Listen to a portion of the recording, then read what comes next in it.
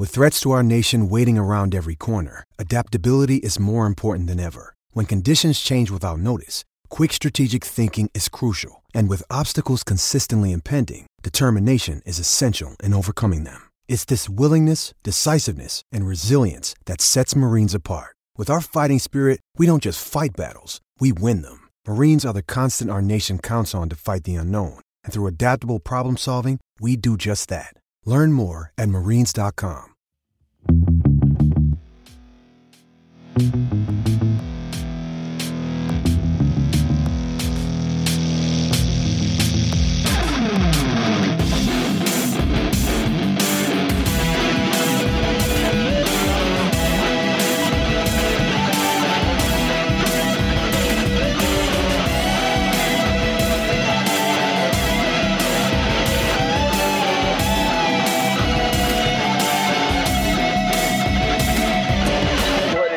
Everybody, welcome to the Super Fantasy Bros podcast, which is part of the Triple Play Fantasy Network. I am one half of the team, Kevin Coleman, and I am joined on the podcast by my co-host, Jacob Dunn. Jacob, how are we doing this week? How you feeling? How's family? How's everything?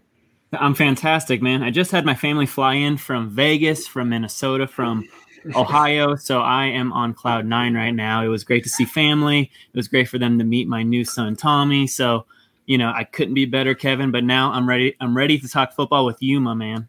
Yeah, no, you know how it is. Family is exhausting, but it's fun. But by the end, it's time, and I know that, especially with the newborn, it can get a little hectic. So I know I'm glad. Training camp is here, and you know, on today's show, we're gonna be covering recent news from training camps around the country, injuries, all these injuries affecting everybody's teams, and we're gonna be getting into some battles and some teams. So let's go. Here we go. All right, so Jacob, we got to talk about the Indianapolis Colts. A lot of news coming out of training camp, and you know, everybody and their mother's talking about Carson Wentz getting injured. I know that, you know that, everybody knows that, but we got to talk about it for our listeners. And just in terms of like what we expect, I do want to go a little deeper on it because there's been some other injuries since we've talked about this, but potential fallout. So Carson Wentz, he's out for 5 to 12 weeks. From just a redraft perspective, and just a general perspective about this whole situation, how do you feel about the Carson Wentz injury? Yeah, so the Wentz injury caused a huge ripple effect among all of Indy offense. You know, Wentz went from my quarterback 23 to undraftable. You know, there's no way I'm drafting him in redraft. Jonathan Taylor goes to my RB4, who was ascending. I was growing. I was growing more and more in love with him, and like trying to move him even up to RB3. But now he goes all the way down to RB7, and he's sort of, he's kind of a dicey proposition. Like, I wonder if I would go Travis Kelce before drafting Jonathan Taylor now.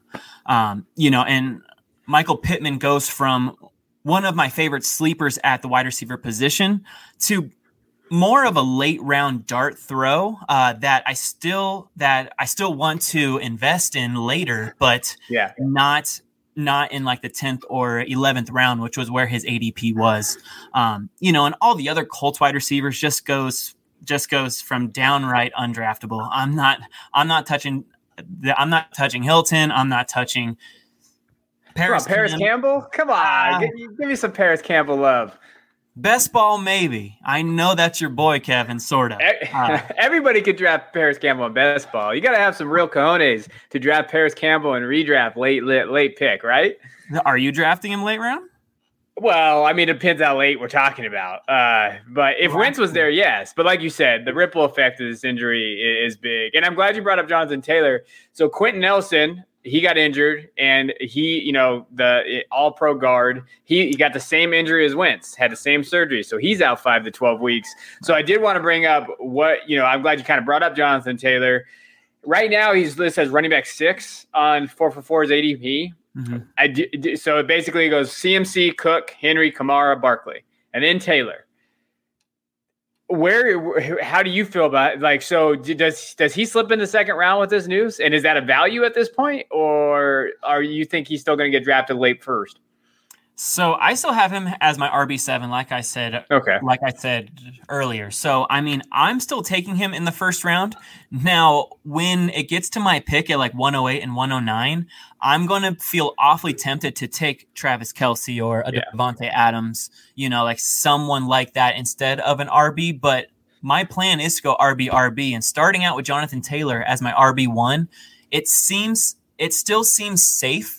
But it's still a little risky right now. But at the 108, 109, like at the end of the first, I am definitely willing to take that risk. Yeah, I mean, realistically, you could get Jonathan Taylor and maybe Nick Chubb or maybe Aaron Jones, like as your running back 1, running back 2. I'm okay with that. I think people are sleeping on Aaron Jones as well. I think that, especially in redraft, I don't see a big fluctuation from him, a big change. So if you had him as your running back 1 and 2, I love that. I do say like the Quentin Nelson thing is a bigger injury than a lot of people need like understand. Like that offensive line play, that's why they've been so good, is because their offensive line has been so good. The Colts just got decimated this week. This has not been a good week for the Colts. Right. Right. When you lose a future Hall of Fame left guard, I mean, that's going to be a problem for everyone on the Colts offensive side for sure. It's funny because Carson Wentz's injury had this much of a ripple effect, but I wasn't drafting him anywhere. I didn't want any piece of him, but there's a huge drop off when it comes to Carson Wentz, who has all this experience and has his old coach back. There is a drop off to Jacob Eason and Sam Ehlinger. So Kevin, I wanted to ask you your opinion in Dynasty. Who are you targeting here? Yeah. So let's talk about.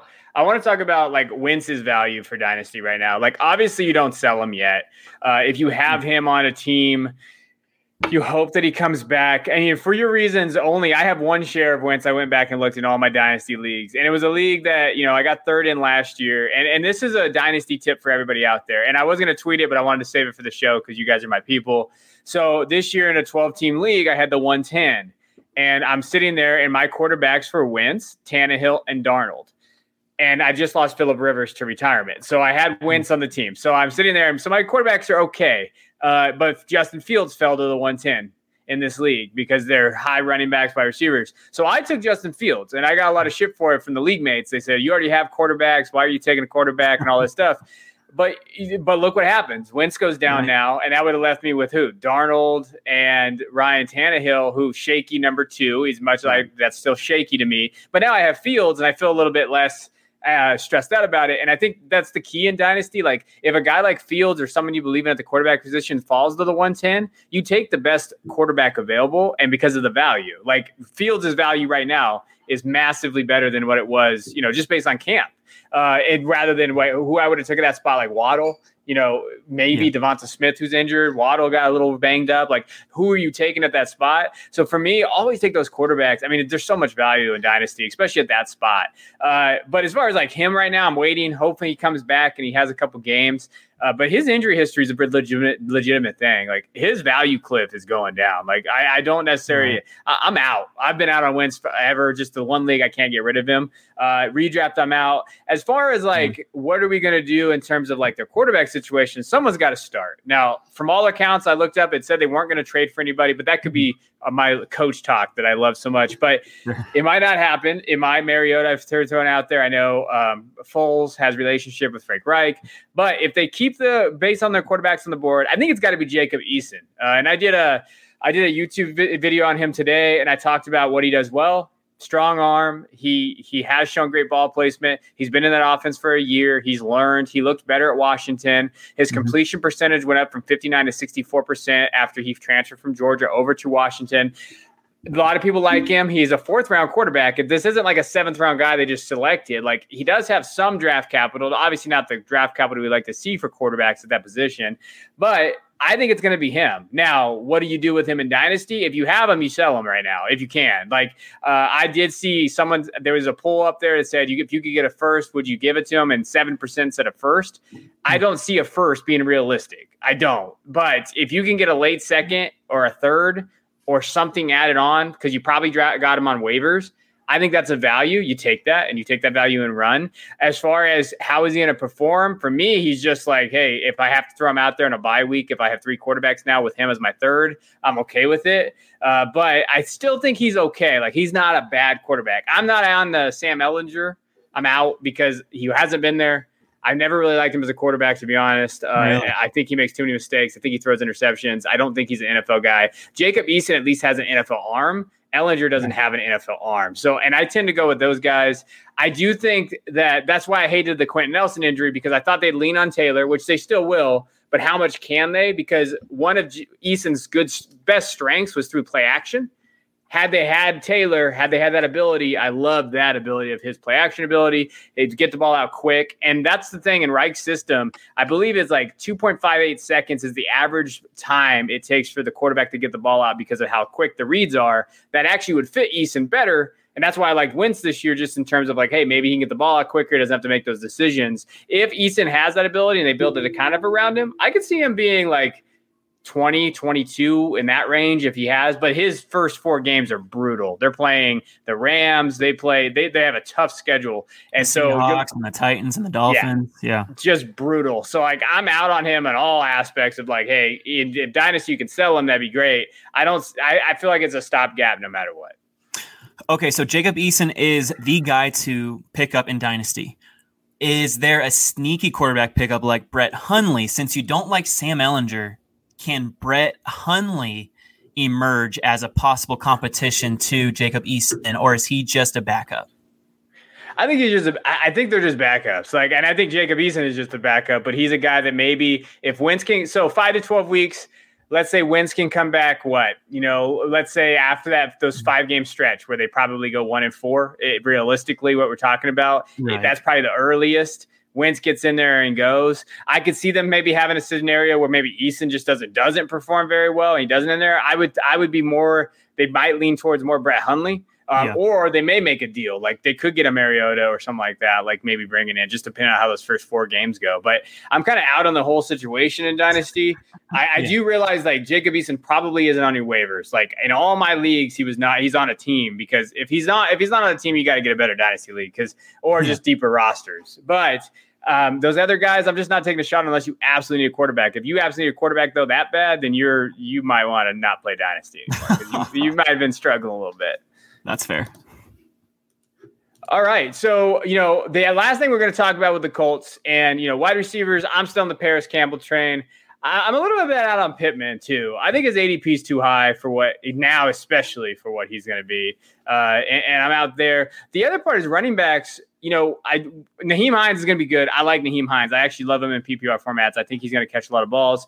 The Marlon Mack, he looks pretty good, Jacob. Like he's moving around. And I saw the question I had for you is, I think Marlon Mack's ability to stay healthy and what he looks like after his Achilles, that is going to be tied into Cam Akers' value, right? Like when we're looking at, okay, what can Cam Akers be next year? So like everybody's saying, watch Marlon Mack. So he's older.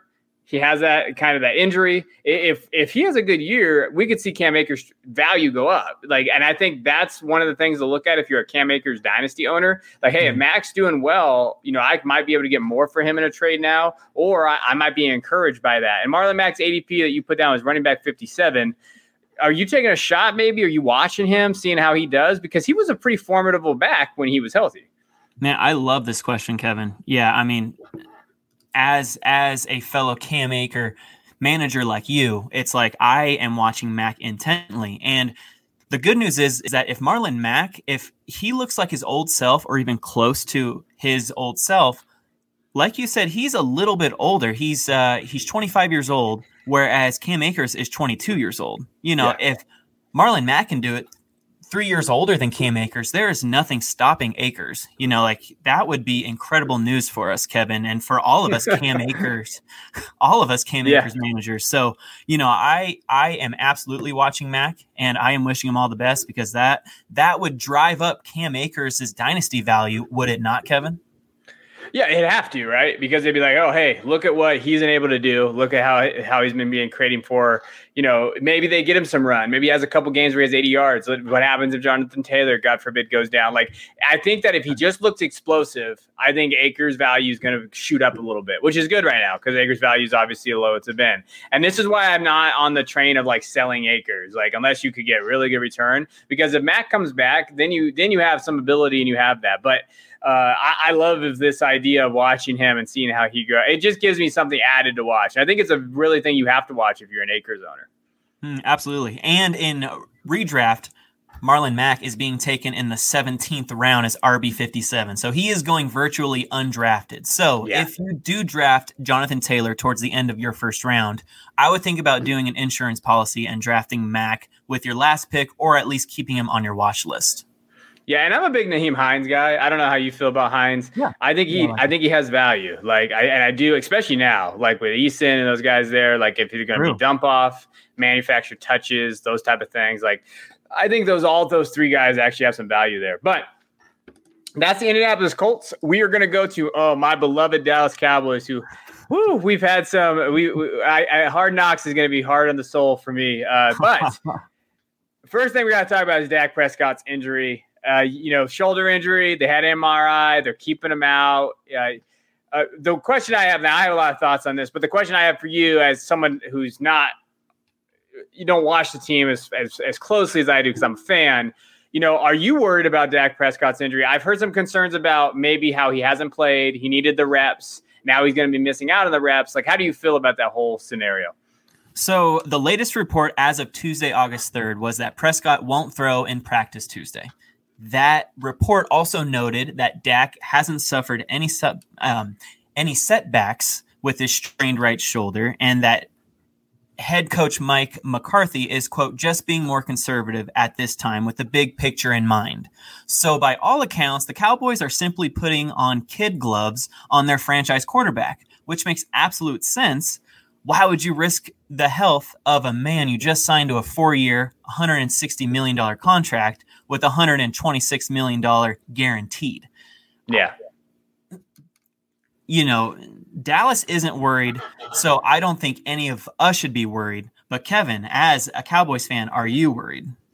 Yes, I am. Well, okay, so I'm worried as like a Cowboy fan. As a dynasty manager, I'm not worried. Like, and as a Dak owner, if I have Dak on my roster, I'm not that worried about it because I think the preseason's overrated. I'm actually glad he's not really playing because you know what? They don't need it. We saw it last year. These guys really don't need it. Exactly. They don't, and so I'm not really concerned there. I'm just concerned as like, gosh, I feel like we have something biting our ass because we just can't stay healthy, and we have these issues that are happening. Like, I struggle with it. The question mark I have is like, hey, he hasn't had, I'm sure he's had reps with CD and these wide receivers, obviously over the summer. He, in this offense, even last year, he got injured really early. Like the reps thing needs to be there. So I'm hoping he can throw in the last couple of weeks. Like maybe the last week they get him in there for a half in the last preseason game or something like that they usually do. I know it's usually the third, but maybe it's the fourth game this year because of his injury. I'd like to see him a little bit more reps, but I do want to transition to my guy, CeeDee Lamb. Jacob, he is a monster. He's amazing. Like, I don't care what anybody says. I've been on the wide receiver one train this whole time. I absolutely love him. His catches he's making. Now, to be fair, he is making a lot of catches against our corners, and our cornerbacks are not good. Like, I will be honest on that side. Like, Diggs is getting owned out there, and I'm worried because Diggs is supposed to be the cornerback one, and now it just looks like I'm getting nervous about that part. But you know what? His ADP right now is wide receiver 12, and Cooper and Amari Cooper's ADP is wide receiver 14. So I think this is going to be an ongoing thing where we talk about training camp battle. Who would we have? Like, are you buying Lamb at his ADP, and is Amari a value? What's funny, Kevin, is that you have said multiple times on this show that the advantage of playing in redraft is that we can avoid all the injuries that happen during training camp, right? Yeah. Well, CD is showing out in camp, and he's creating all these highlight reel catches, and it is skyrocketing his ADP. So now I won't be able to get Lamb in the middle to late fourth round like his ADP suggested a few weeks ago. Now, if I want his services in redraft, I'm going to have to spend a third round pick on him. So look, it's not that I am unwilling to spend a mid third round pick on him. He is being taken at the 309. And he is my overall wide receiver 8 for this season. Like I believe in him as much as you do, Kevin. He has all the talent in the world. It's that I was hoping to grab him in the 4th round after taking RB, and a wide receiver 1, and then Lamb. Yeah. Like to sneak a potential top 5 wide receiver as your wide receiver 2 in the 4th round was gold to me. And now all these highlight reel catches is just completely boshing that. But hey, it is the nature of the beast. CeeDee Lamb is next. He, his breakout season is inevitable. I am still willing to grab him in the 3rd round personally because he'll be worth it playing in that loaded Dallas offense, but I'm just bummed that I can't get him at a discount anymore. But I would much rather have Lamb in the 3rd round than Cooper in the 4th round. Okay. No, I think that's fair. I was looking at the wide receivers that are going right before him. So in that 3rd round, essentially you're looking at AJ Brown is going like, ADP is 25, but I have a hard time seeing AJ Brown get out of that 2nd round. I don't know, maybe late 2nd, early 3rd. He's kind of in there. Yeah. And then it's Keenan Allen, Allen Robinson, Terry McLaurin, and CeeDee Lamb. Like in that group, the only one that I see is Allen, where I'm like, man, I like Keenan Allen a lot. Like I'd be concerned with grabbing Lamb ahead of probably Keenan, just in PPR formats for sure. It's close to me, but I'm okay with having CeeDee ahead of Allen and Terry McLaurin. Like I'm okay with him being my wide receiver 1 over those guys, but I do have that I feel like Keenan Allen is kind of in that weird too. Who would you rather have, Keenan Allen or AJ or CeeDee? That's a brilliant question. I would rather have a Keenan Allen just because his quarterback, Justin Herbert, he is a boss, and they're both going into their 2nd season together, and they've had a full season together, whereas Dak and Lamb didn't have that full season together, even though they looked amazing. And also the recent Dak injury is giving me a little bit of pause when it comes to Allen versus Lamb. Now, I would easily take Lamb over A-Rob, and I just put him ahead of Scary Terry. So I would take Lamb over those guys for sure. But with Keenan Allen, his floor is too high for me to take over, or for me to take Lamb over. I would rather have Keenan Allen. It is very close. But I would rather have that safe floor. Now, my hope, Kevin, was to get Keenan Allen in the 3rd and then Lamb in the 4th. Like that was my perfect dream stack, and that is no more. But I'm going with Allen for the safety, but Lamb has a much higher ceiling. Yeah, no, I agree. I think that's true. And then to your credit too, or to the point of like the Chargers, when you're looking at weapons that they have to deal with, you have Mike Williams, and then you have a bunch of wide receiver 3s we don't know. Right. Tight end Jared Cook, who's really going to be there. You have Eckler, but how much are they going to pass? So like for me, I know Allen's going to get those targets. There are going to be some games where we look at Lamb and be like, why the hell did he only get 6 targets? It's just inevitably going to happen with all the weapons on that side. Right. Right. So I agree. And then, there's a tight end battle. It's a very underrated tight end battle since no one's drafting these guys. But we have Blake Jarwin, right, Dalton Schultz. Jarwin's ADP right now is 15.01, tight end 24. Schultz is going as tight end 34. But there is a battle from everything I've read from the Cowboys training camp and everything there. Like these guys are definitely having it. Jarwin did look okay, and looks like that ACL looks a little better. But as far as ADP goes, are you going to reach? Because so essentially, Jarwin, you're drafting. Schultz is kind of in that maybe depending on how big your league is. Like, who do you rather want in that scenario? So I had Jarwin pegged as one of my favorite tight end sleepers last season. Like I thought it was inevitable because Jason Witten was leaving. It was all his, and then he tore his ACL. Completely boshing that idea, unfortunately. But now he again emerges as my post-hype sleeper. So I still have him as a bargain, as like you said, Kevin, he's going virtually undrafted. So I still think, all you #0 tight end folks out there, keep Jarwin in mind with your last pick in the draft, or think about streaming him early in the season. I think it's Jarwin's job to lose, and Schultz is just a tight end too, but that's just my opinion. I want to get your opinion, Kevin, a Dallas Cowboys fan. What do you think will happen? Do you think that they'll share snaps, or do they want Jarwin to win that job? Well, they gave him that contract, so I think they want Jarwin to win the job. It's just how much I think they'll split a little bit more than we think. Like I realistically could see them coming out, maybe 12 personnel, but obviously they don't like to use that too much because they like to spread the field. I could see Schultz being in there as well. You know where I could really see Schultz kind of doing it is in the red zone. I can see Schultz kind of vulturing some Jarwin red zone, manufactured touches, targets. Maybe Jarwin blocks a little bit more and gets him inside. He's a better inline blocker, I believe. So when you're watching him, I worry about that. The problem for me, I think both of these guys are 8 points per game unless they score a touchdown. Like I don't necessarily see these guys as being those dudes. I would rather go after Gerald Everett from Seattle, who's going right after Jarwin. That's my zero tight end love child this year. He's that guy. I've been like, yeah, you know what? I'll go after Everett. And look for that because I realistically think Everett could be the third leading wide receiver on that team in Seattle. Like I think Lockett, Metcalf, Everett. I like that pick a lot because Everett gets his old Rams offensive coordinator to Seattle, so he is already familiar with that offense. So that's a great pick, Kevin. Yeah, so I realistically I think that's there. I do think it's something to watch because for dynasty purposes. Jarwin got picked pretty high last year. So Jarwin's value is way lower than what you drafted last year. Exactly. You want Jarwin to win because you have that ability. It was Schultz is some dude you just picked up a waiver because I did because I had Jarwin in a lot of spots. So I had to pick up Schultz in a lot of issues. Like you need Jarwin to win the job if you're a dynasty manager because you need to hope that he gets that target share that you need to either unload him because he should be your tight end 2 or 3. I'm probably tight end 3. So you really need him to win that job there. But I love what Dallas is doing. I can't wait to watch Hard Knocks. But we got to move on a little bit. And we are going to go to Jacksonville Jaguars training camp. So we're going around the country today, giving you everything you need to know. And, I think, quarterback, we know what's there. The biggest question is who do we want in that Jaguars wide receiver corps? Ever since they took that damn picture on that boat, I don't know if you've seen that, and everybody's laughing with Trevor Lawrence. The question is, and I saw some people trying to say, he's next to, I think he was next to Laviska or, he's next to Chark. That's his wide receiver 1. I've heard a lot of good things about a lot of different of these receivers.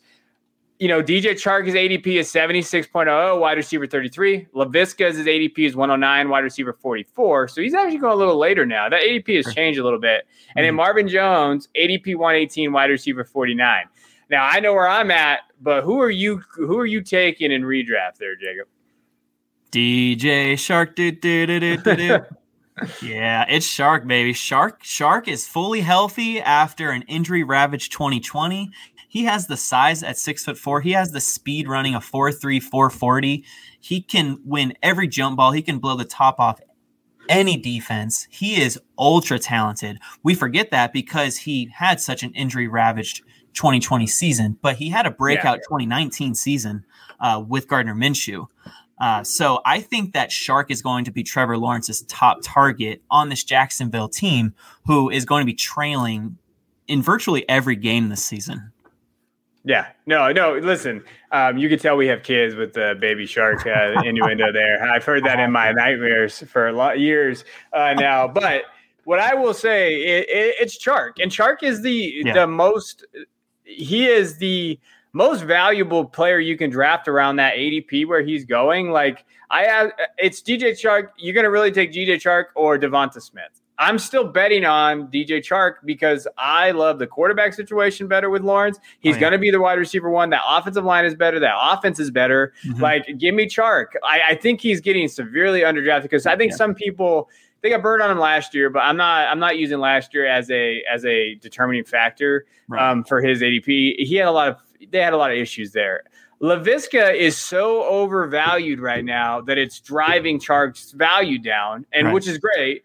If I had Laviska in Dynasty, I would be trying to trade him. I'm going to tell everybody right now, I am not a Laviska truther. There's a lot of Laviska truthers out there. I don't think Jacob's a Laviska truther, but there's guys out there that I'm just like, hey, you're talking him up like he's the next wide receiver 1, where he's going to get some manufactured touches. He's going to get some cross. They'll get him involved. He's got to stay healthy. Right. And I get that his ADP is 44.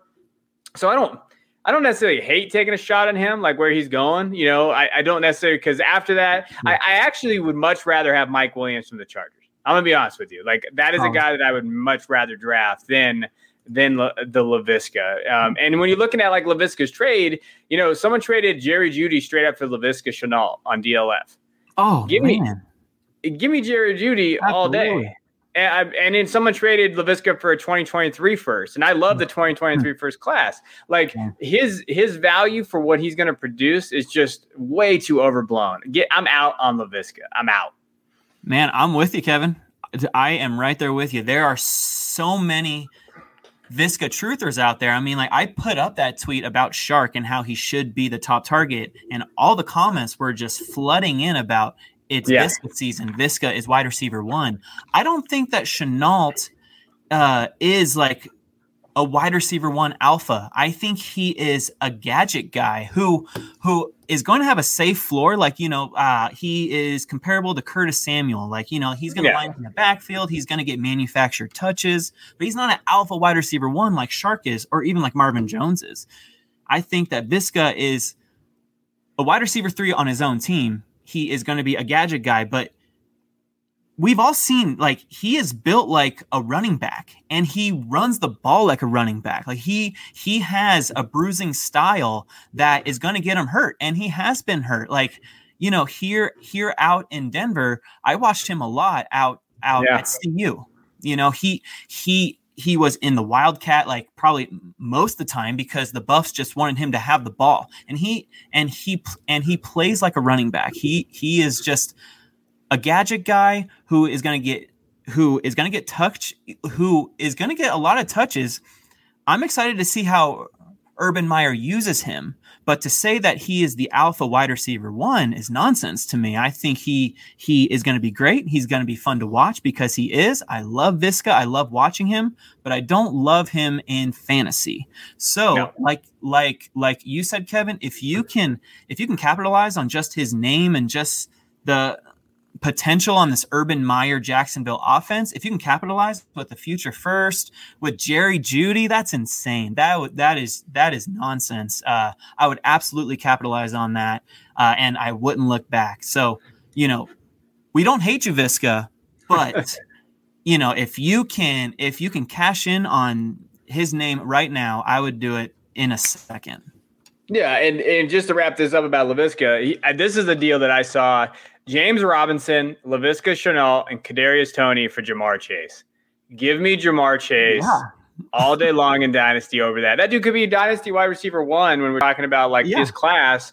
I mean, it's outrageous right now. Like this stuff is just outrageous right now. It's too high. And another reason why is because of Travis Etienne. Like we're going to go to Travis Etienne versus James Robinson right now in their training camp battle. Etienne's going to get manufactured touches. They're talking about using him in the slot. You know what? Everything that we thought Laviska should be in this offense, it's going to be Etienne. And that's what's going to happen. And I'm smashing Etienne right now. So his ADP is running back 34.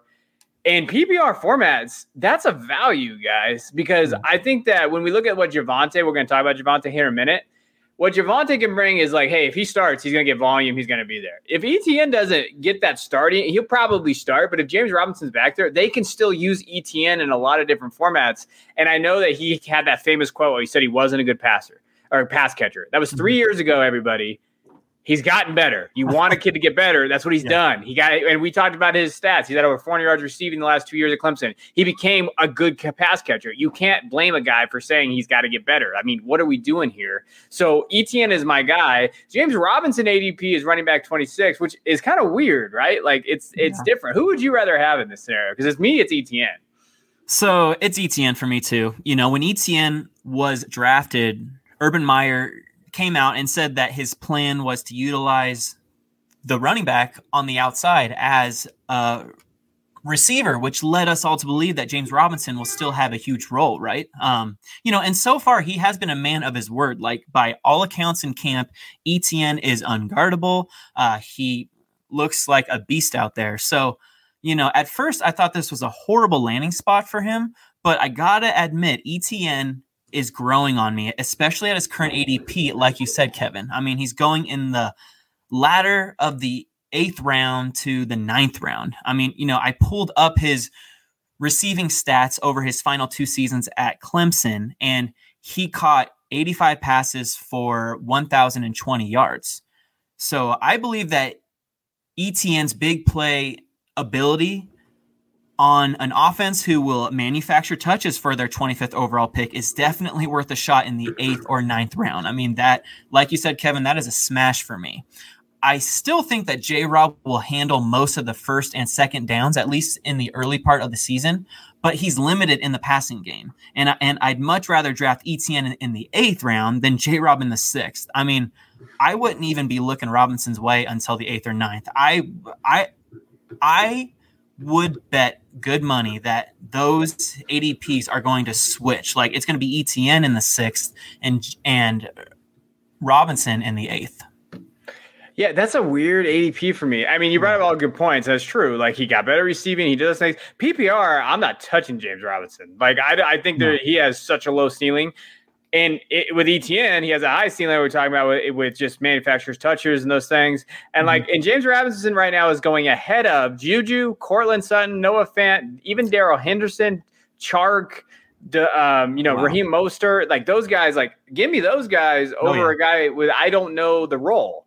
Like, I don't know the role. And an undrafted guy coming out of, college, he has a new regime there. Like, stop making fantasy so hard out there, people. Like, it's not that hard to look at and say, hey, the value is with ETN because pass catching, he's probably going to take over the lead role later. Like, stop drafting James Robinson as ADP because you're going to lose. That's how you lose. And stop losing your leagues. It's just we're trying to help you here. Now, the one other thing is, hey, our boy Tebow, I know you're a Tebow truther, Denver guy out there. He scored a touchdown in a drill. I thought it was all right. I will say this, like, Tebow to me is going to get more run than we want. I don't think he's going to get cut. I think he's going to be on that roster. And I do think that he's going to piss off some fantasy managers because I do think he's going to vulture some – they're going to vulture some red zone touches for him. Like, I do think that's a real thing. Do you agree or do you think I'm crazy? It's funny. I used to be a big old Tim Tebow stan back in the day. I was just a Tebow apologist. So I thought it was pretty cool that he got another shot in the NFL, but the dude hasn't seen a regular season game since 2012. That was 9 years ago. Yeah. He's going to be 34 years old once the season starts. I just don't see him playing more than 5% of the offensive snaps each game, but like you said, Kevin, I would bet good money that he steals some snaps in the red zone. Like you said, like all of his snaps will probably be, all right, let's get Tim Tebow a touchdown. Let's run him in the Wildcat, and just let him bully his way in there. I think he can do that. I would bet good money that he gets a touchdown, but it sounds like, Kevin, you think he's going to get multiple touchdowns. Well, okay, so here's my question for you. I brought up a little, I don't know if you gamble or not, but Las Vegas has his touchdown prop at 2.5. So are you going to take the over on that or the under? Because I'm taking the over. I'm taking the over on that. I think he scores 3. Dude, that is so funny because that is the perfect number. And I think that he only gets 1, maybe 2. So I'm going to take the under on that, Kevin. So I guess we got ourselves a bet. First bet of the year. All right. So we're going on a bet. Who is going to be – Tebow's going to score if he doesn't get cut. I will say that. I'm going to put a caveat little thing. But if he's on that roster, if he can score more than 2.5 touchdowns, then we'll figure it out. But that's interesting to me. Now, let's go to your neck of the woods, Denver Broncos training camp. Probably one of the most lackluster training camp battles from what I've heard. You're in the area more than I am, but Drew Lock versus Teddy Bridgewater. Lock's ADP is QB 36. Bridgewater's ADP is QB 35. No one knows who's going to win this job. We had your coach Fangio talked about he's mad at Bridgewater for checking down too much. I've heard reports that the players there want Lock, and they said they're going to revolt if he doesn't start. What is going on with that battle? What have you heard from that from this first couple weeks? Yeah, so reports are neither Drew Lock or Teddy are leading this competition as of today, according to Ryan O'Halloran of the Denver Post. No one's leading. It is 50-50. It is a coin flip. Head coach Vic Fangio said that we are getting the best version of Drew Lock that they have ever gotten. So Drew Lock is impressing. We've seen all those highlights, he's bombing it to KJ Hamler, because like Hamler is creating that separation, and Drew Lock has that big arm to get it to him. Yeah. Whereas Teddy Bridgewater does not have that big arm. He is, like you said, he's check down Teddy. That's what he does. And that we all knew that once the Broncos traded for Teddy Bridgewater, it's like, okay, we got ourselves an Alex Smith type quarterback who's not going to make mistakes, but he's not going to win us more than 7 to 8 games. The Broncos are going to be in quarterback purgatory and not going to have a good draft pick if we go with Teddy Bridgewater. with Drew Lock, the Broncos are either going to go 5-12, or we're going to make the playoffs and maybe make some noise. It's that big of a disparity between what we're going to get with Drew Lock. Whereas Teddy, we're going nowhere with him. So what you said, Kevin, the players want Drew Lock to win because he has a big arm. He is wild, you don't know what you're going to get from him, but he has that ceiling that the players are exciting for, or that the players are excited for. Yeah. Whereas Teddy, it's just going to be a humdrum 3 and out. Oh, like a short slant to Judy. Oh, that's fun. But then, something happens and the offense stalls. But with Drew Lock, it's either going to be a pick six the other way, or it's going to be a bomb to Hamler, a bomb to Judy. And that is a lot more exciting. And it baffles me that it's even a 50-50 competition. But Kevin, I secretly believe that it's only a competition so that we get the best of Drew Lock, which is what Vic Fangio said. We are getting the best version of Drew Lock, which I think was their plan all along. The Broncos have every incentive to start Drew Lock because they drafted up to get him in the 2019 NFL draft in the second round. They want Lock to win. I personally believe that with my whole heart. They want Drew Lock to win. They just needed a fire to be lit under his butt, and that's why they traded for Teddy. He's an amazing backup, which, that's what he is. He's a backup. He will back up Drew Lock. So Drew Lock's going to win this competition. And it's funny to me that Bridgewater's ADP is higher than a Drew Lock, but I'm taking Drew Lock all day, and I will enjoy streaming him once he wins that job. Yeah, give me Lock all day. I'm out on Bridgewater. I think that's key there. And like you said, his arm, his talent, and as fantasy managers, we should want Lock. There's no part of me where it's like, I keep seeing people on Twitter and other social media outlets saying Bridgewater means stock up for Judy. Listen, get that shit out of here. Because the only stock up for Bridgewater is the dump offs to the running backs was at the part of it.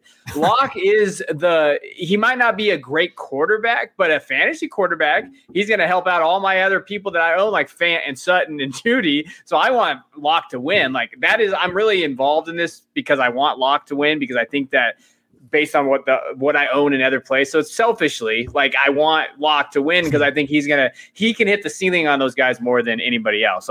Give me Lock in that category. And to talk about the wide receivers, Courtland Sutton is injured. Jerry Jeudy is there as well. Sutton's ADP is round 7, basically, right? Wide receiver 31. Jeudy is wide receiver 35, round 7. So you're basically picking, do you want Sutton or do you want Jeudy? Right. There's been some videos of Sutton not looking very explosive. It looks like he's laboring that ACL. Yep. It's making me nervous, Jacob. How nervous should we be? And is Jeudy actually the play in redraft rather than Sutton?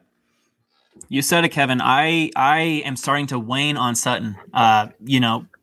Admittingly, I was a stan earlier this summer. Yeah. I said he's going to be completely healthy. He's going to be a value in the 7th to 8th round.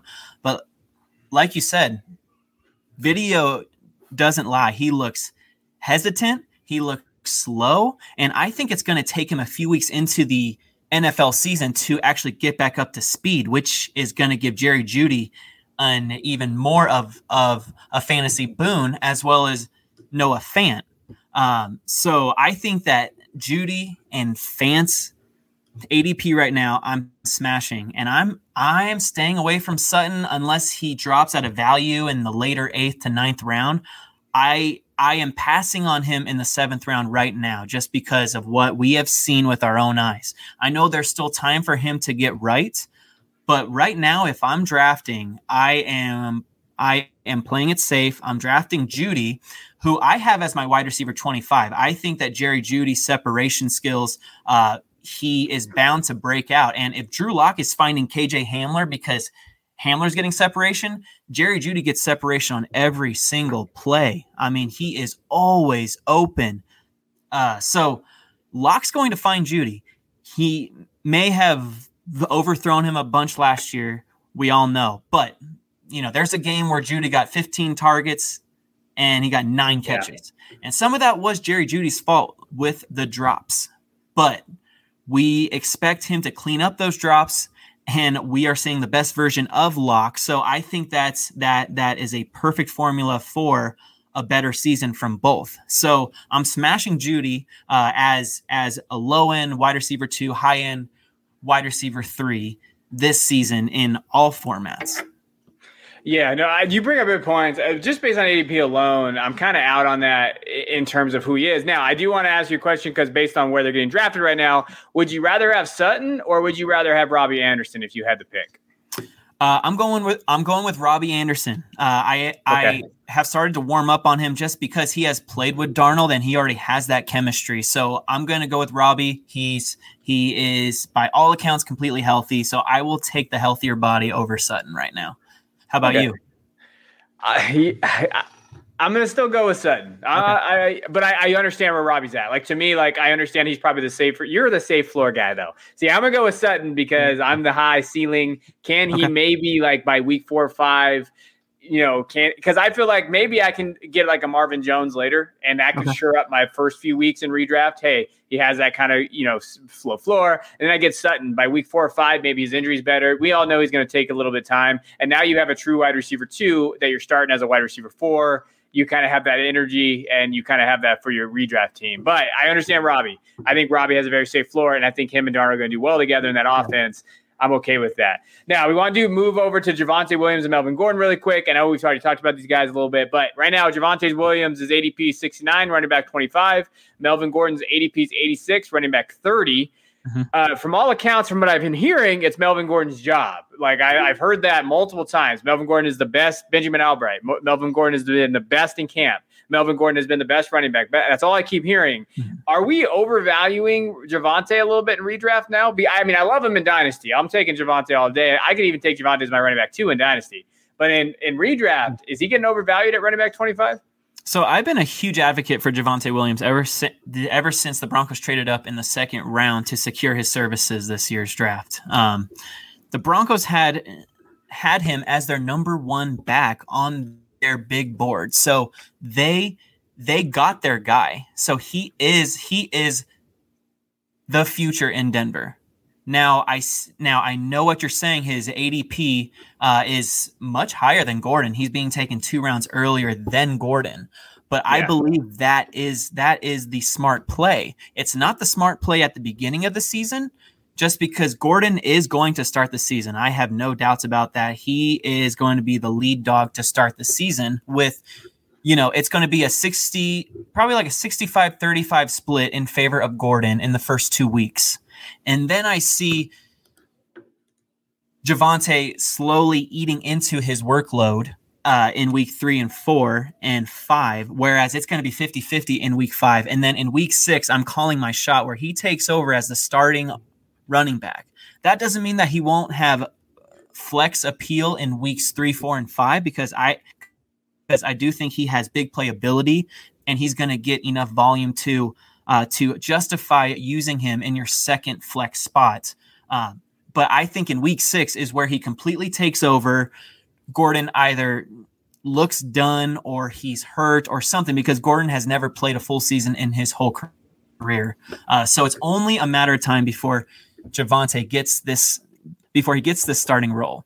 Now, he's being taken as the RB25. I have him as the RB22. So I like that spot. I would definitely be willing to spend a 7th round pick on him just for the fact I can get him as a potential lead back or even share that backfield for a few weeks before he becomes the lead back. I want that potential because if he becomes the starter, then you have him for the playoffs, for the stretch run, and he is by all accounts, a league winner. Yeah, so so just I know I don't want to harbor on this too much. We still got to talk about Tampa Bay, but Right now, I feel like after Josh Jacobs, who's running back 20, running back 21 is Mike Davis. Running back 22 is Myles Gaskin. Then you have Kareem Hunt. Then you have Chase Edmonds, and then Javonte.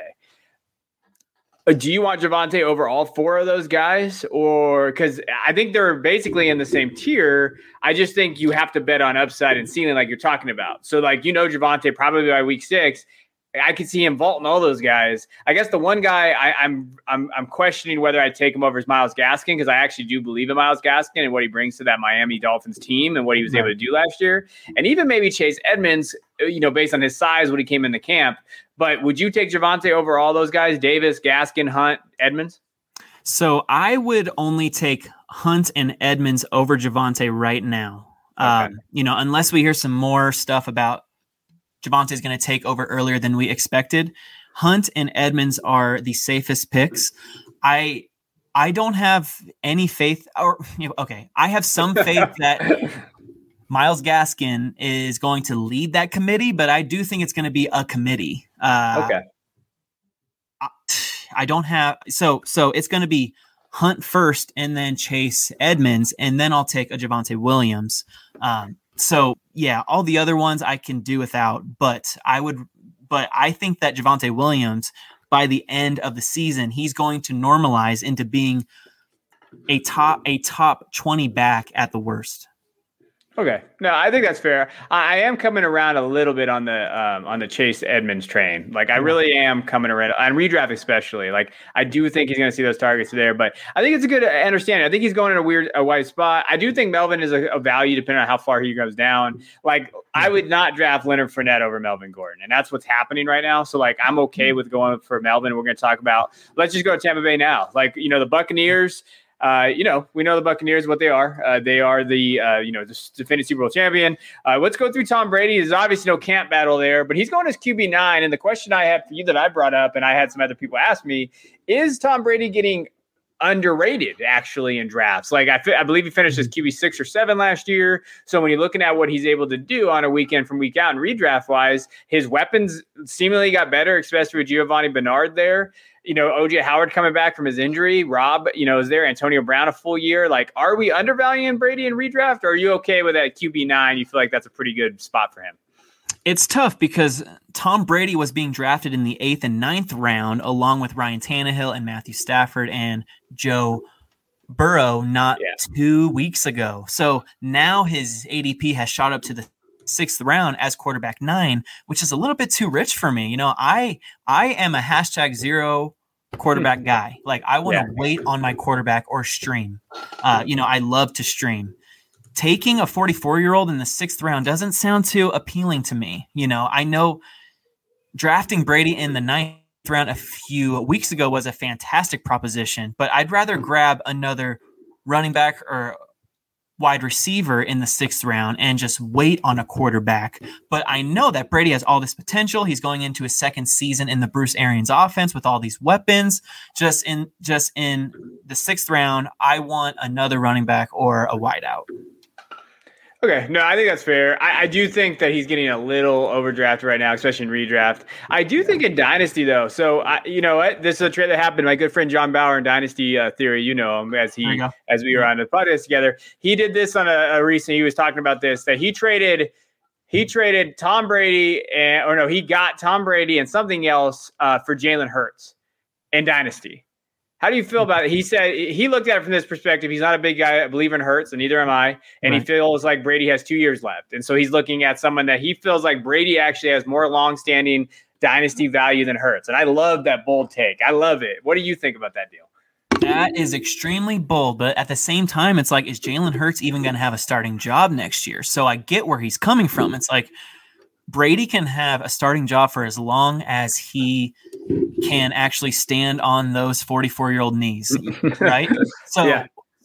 But Jalen Hurts is like, I see both sides, but I think I agree with John here in that I would rather have Tom Brady, because in a dynasty league, it's like, I don't know Hurts's rest of career value, but with Brady, I am certain that I will have a starting quarterback for as long as he can do it. So I would definitely side with angry Tom over there. Yeah, no, I think it was an interesting trade, but those are the bold trades you got to make a little bit in Dynasty. Like sometimes you just got to go for it in terms of that, and I liked it. Running back battle. We got Ronald Jones, running back 35, Leonard Fournette, running back 29, and Giovanni Bernard. He's going to probably have a third down role. He's going as running back 54.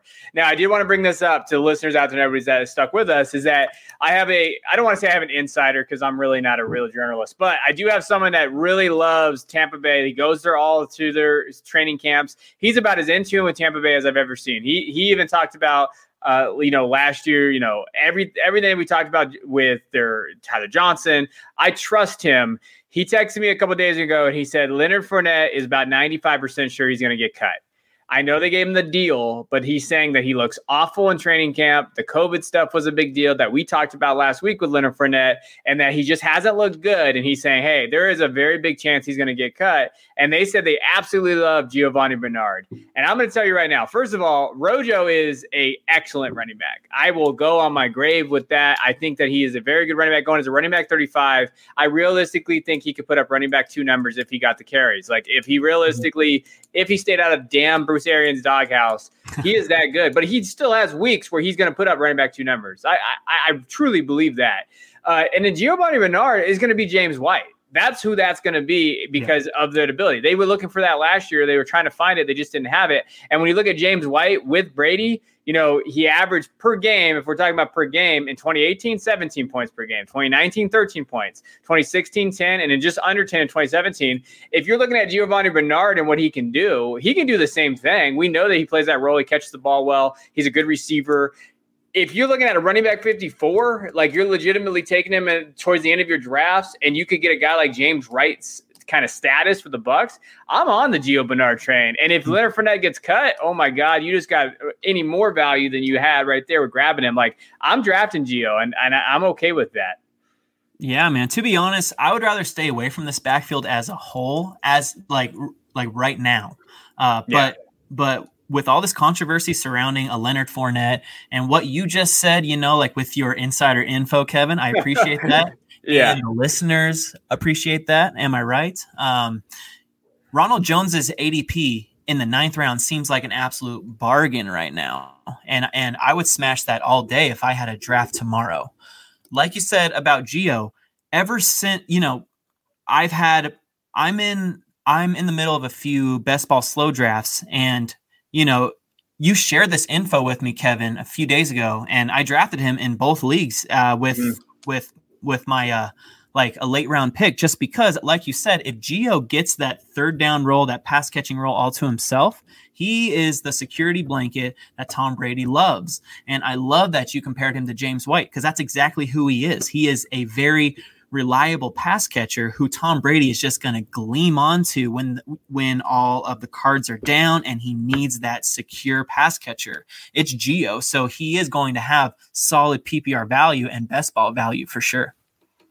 And I agree. I just think I'm out on Leonard though. Like if you have him in Dynasty, you have that stuff. Sell. You should have sold after the Super Bowl. You should have sold after the playoffs. But get out of that because Leonard is not good, and you got to get out of that. And I do think Rojo has that. I think he's going to get that second contract. I believe in that part of it. Now, wide receivers, there's not really a battle. I do think that they're going to eat into each other here. So I'll ask you quickly, like, out of the 3, Mike Evans is going as wide receiver 13. Actually, what I'll do is just real quick, a couple words, too high or too low. So Mike Evans, wide receiver 13. Where are you at? Is that too high of an ADP or too low? It's a little bit too high for me. I would rather have him in the later teens. Okay. Chris Godwin, he's going at 408, wide receiver 17. Is that too high or too low? I love Chris Godwin's value right now. At the 408 as wide receiver 17, I will smash that all day. I would rather have Godwin in the 3rd round than Mike Evans, but if you are giving me Chris Godwin in the 4th, I'll take that all day. Okay, so going back to early in the show, then would you be comfortable with the team? Let's say you were able to get, realistically based on ADP, I think this could happen. Jonathan Taylor, Aaron Jones, CD, and Chris Godwin. Are you okay with that start, or are you worried about that start? All day, my man. I would take that all day because you have the high floor with Jonathan Taylor. He's going to get a bunch of touches. Then you have Aaron Jones with Aaron Rodgers back, which gives you a nice ceiling floor combo. And then you have a potential wide receiver 1 in Lamb. And then you have a very safe top 12 wideout in Godwin, who I think will definitely bounce back. So I love that start, Kevin. All right. I see you're always trying to bring it back a little bit. And then you got Antonio Brown. He's going around 9, wide receiver 40. Too high, too low? I think that is solid. That's exactly where he should go. Okay. I think that he can pop off on your flex at any given week. He's a great bye-week filler. Like Tom Brady trusts him. He wanted him in Tampa Bay. So getting AB in the 9th round is both a solid value and exactly where I would draft him. Yeah, no, I agree. I think that's perfect. If you're looking at him, wide receiver 3 on some weeks, and he's there. Now, tight ends, Rob, what's crazy is Rob Gronkowski is he a little older than Kelce? I just saw this stat the other day, and when you're looking at his age, I believe he's it's not very big. Like when you watch Rob after all those injuries that he had, his knees, he looks old out there. To me, it's man, it's crazy to think that him and Kelce, they're about the same age, aren't they? Gronk is 1 year older, and I bet it's not even a full year. So that is crazy how strong Travis Kelce looks and how brittle Gronk looks. It's amazing, right? I saw that stat the other day, and I was like, holy crap, you're right. So he's going as tight end 14. Too high for you or too low? So I actually like that. I think that we're getting Gronk at a value this year, and I think that he's going so low just because OJ Howard's coming back, and OJ Howard is coming off a ruptured Achilles. I mean, I don't know how effective he's going to be. I think he's another player that we keep our eye on as Cam Akers fantasy managers, even though he plays another position, a less grueling position. I mean, he still has to block. He has to be in the trenches. So I would definitely be watching OJ Howard, but that's not going to keep me from drafting a Rob Gronkowski in the 10th or later round. I'd rather get him later, and I've never seen him go that early in the 10th round. I usually see him go in the 12th round or so, and I am more than comfortable taking him there if I don't get Kelce or Kittle in the 1st and 2nd. No, I think that's fair. I don't think I've ever owned Gronkowski in a league. Just, a little FYI for everybody out there. I just never got him. It was just one of those things where I've never had him in all his years. He's always been drafted too high. Yeah, he always got drafted way too high. Too high for me. OJ Howard, maybe dynasty stash. You better hope he comes back. But to me, the real battle is that running back battle where you're at. And then if you believe Chris Godwin can be a solid wide receiver too, like you do, I think that's a value as well. And so now we do want to do one last thing before we get out of here. I know it's a little longer than we usually like to go, but we definitely got to do this. So we're going to do a quick Super Smash Bros. Battle Royale. 3, 2, 1, go! And what this battle royale is going to be is, what about one quarterback or super flex? So we've been seeing a lot of different questions about this, like what format's better. And to be honest, I'm not a league shamer. I don't care what format you play in. But in terms of, we're just going to do redraft because I think in Dynasty, it has to be super flex. Yes. I don't like one quarterback league because it's too stagnant. There's not enough value, not enough trades. I feel like Dynasty has to be super flex. Keepers, I guess, I don't really play in keeper leagues anymore. It's pretty much just Dynasty or sort of redraft. But in what is our argument for redraft leagues? Should they be one quarterback or super flex? Where do you go with on this? All right, Kevin. So I'm a huge streamer guy. I make my living off of making my shots on quarterback streamers. Superflex leagues takes all of that away. Instead of valuing the running backs and wide receivers, now we have to value quarterbacks the exact same way, which takes away from some of the fun, in my opinion.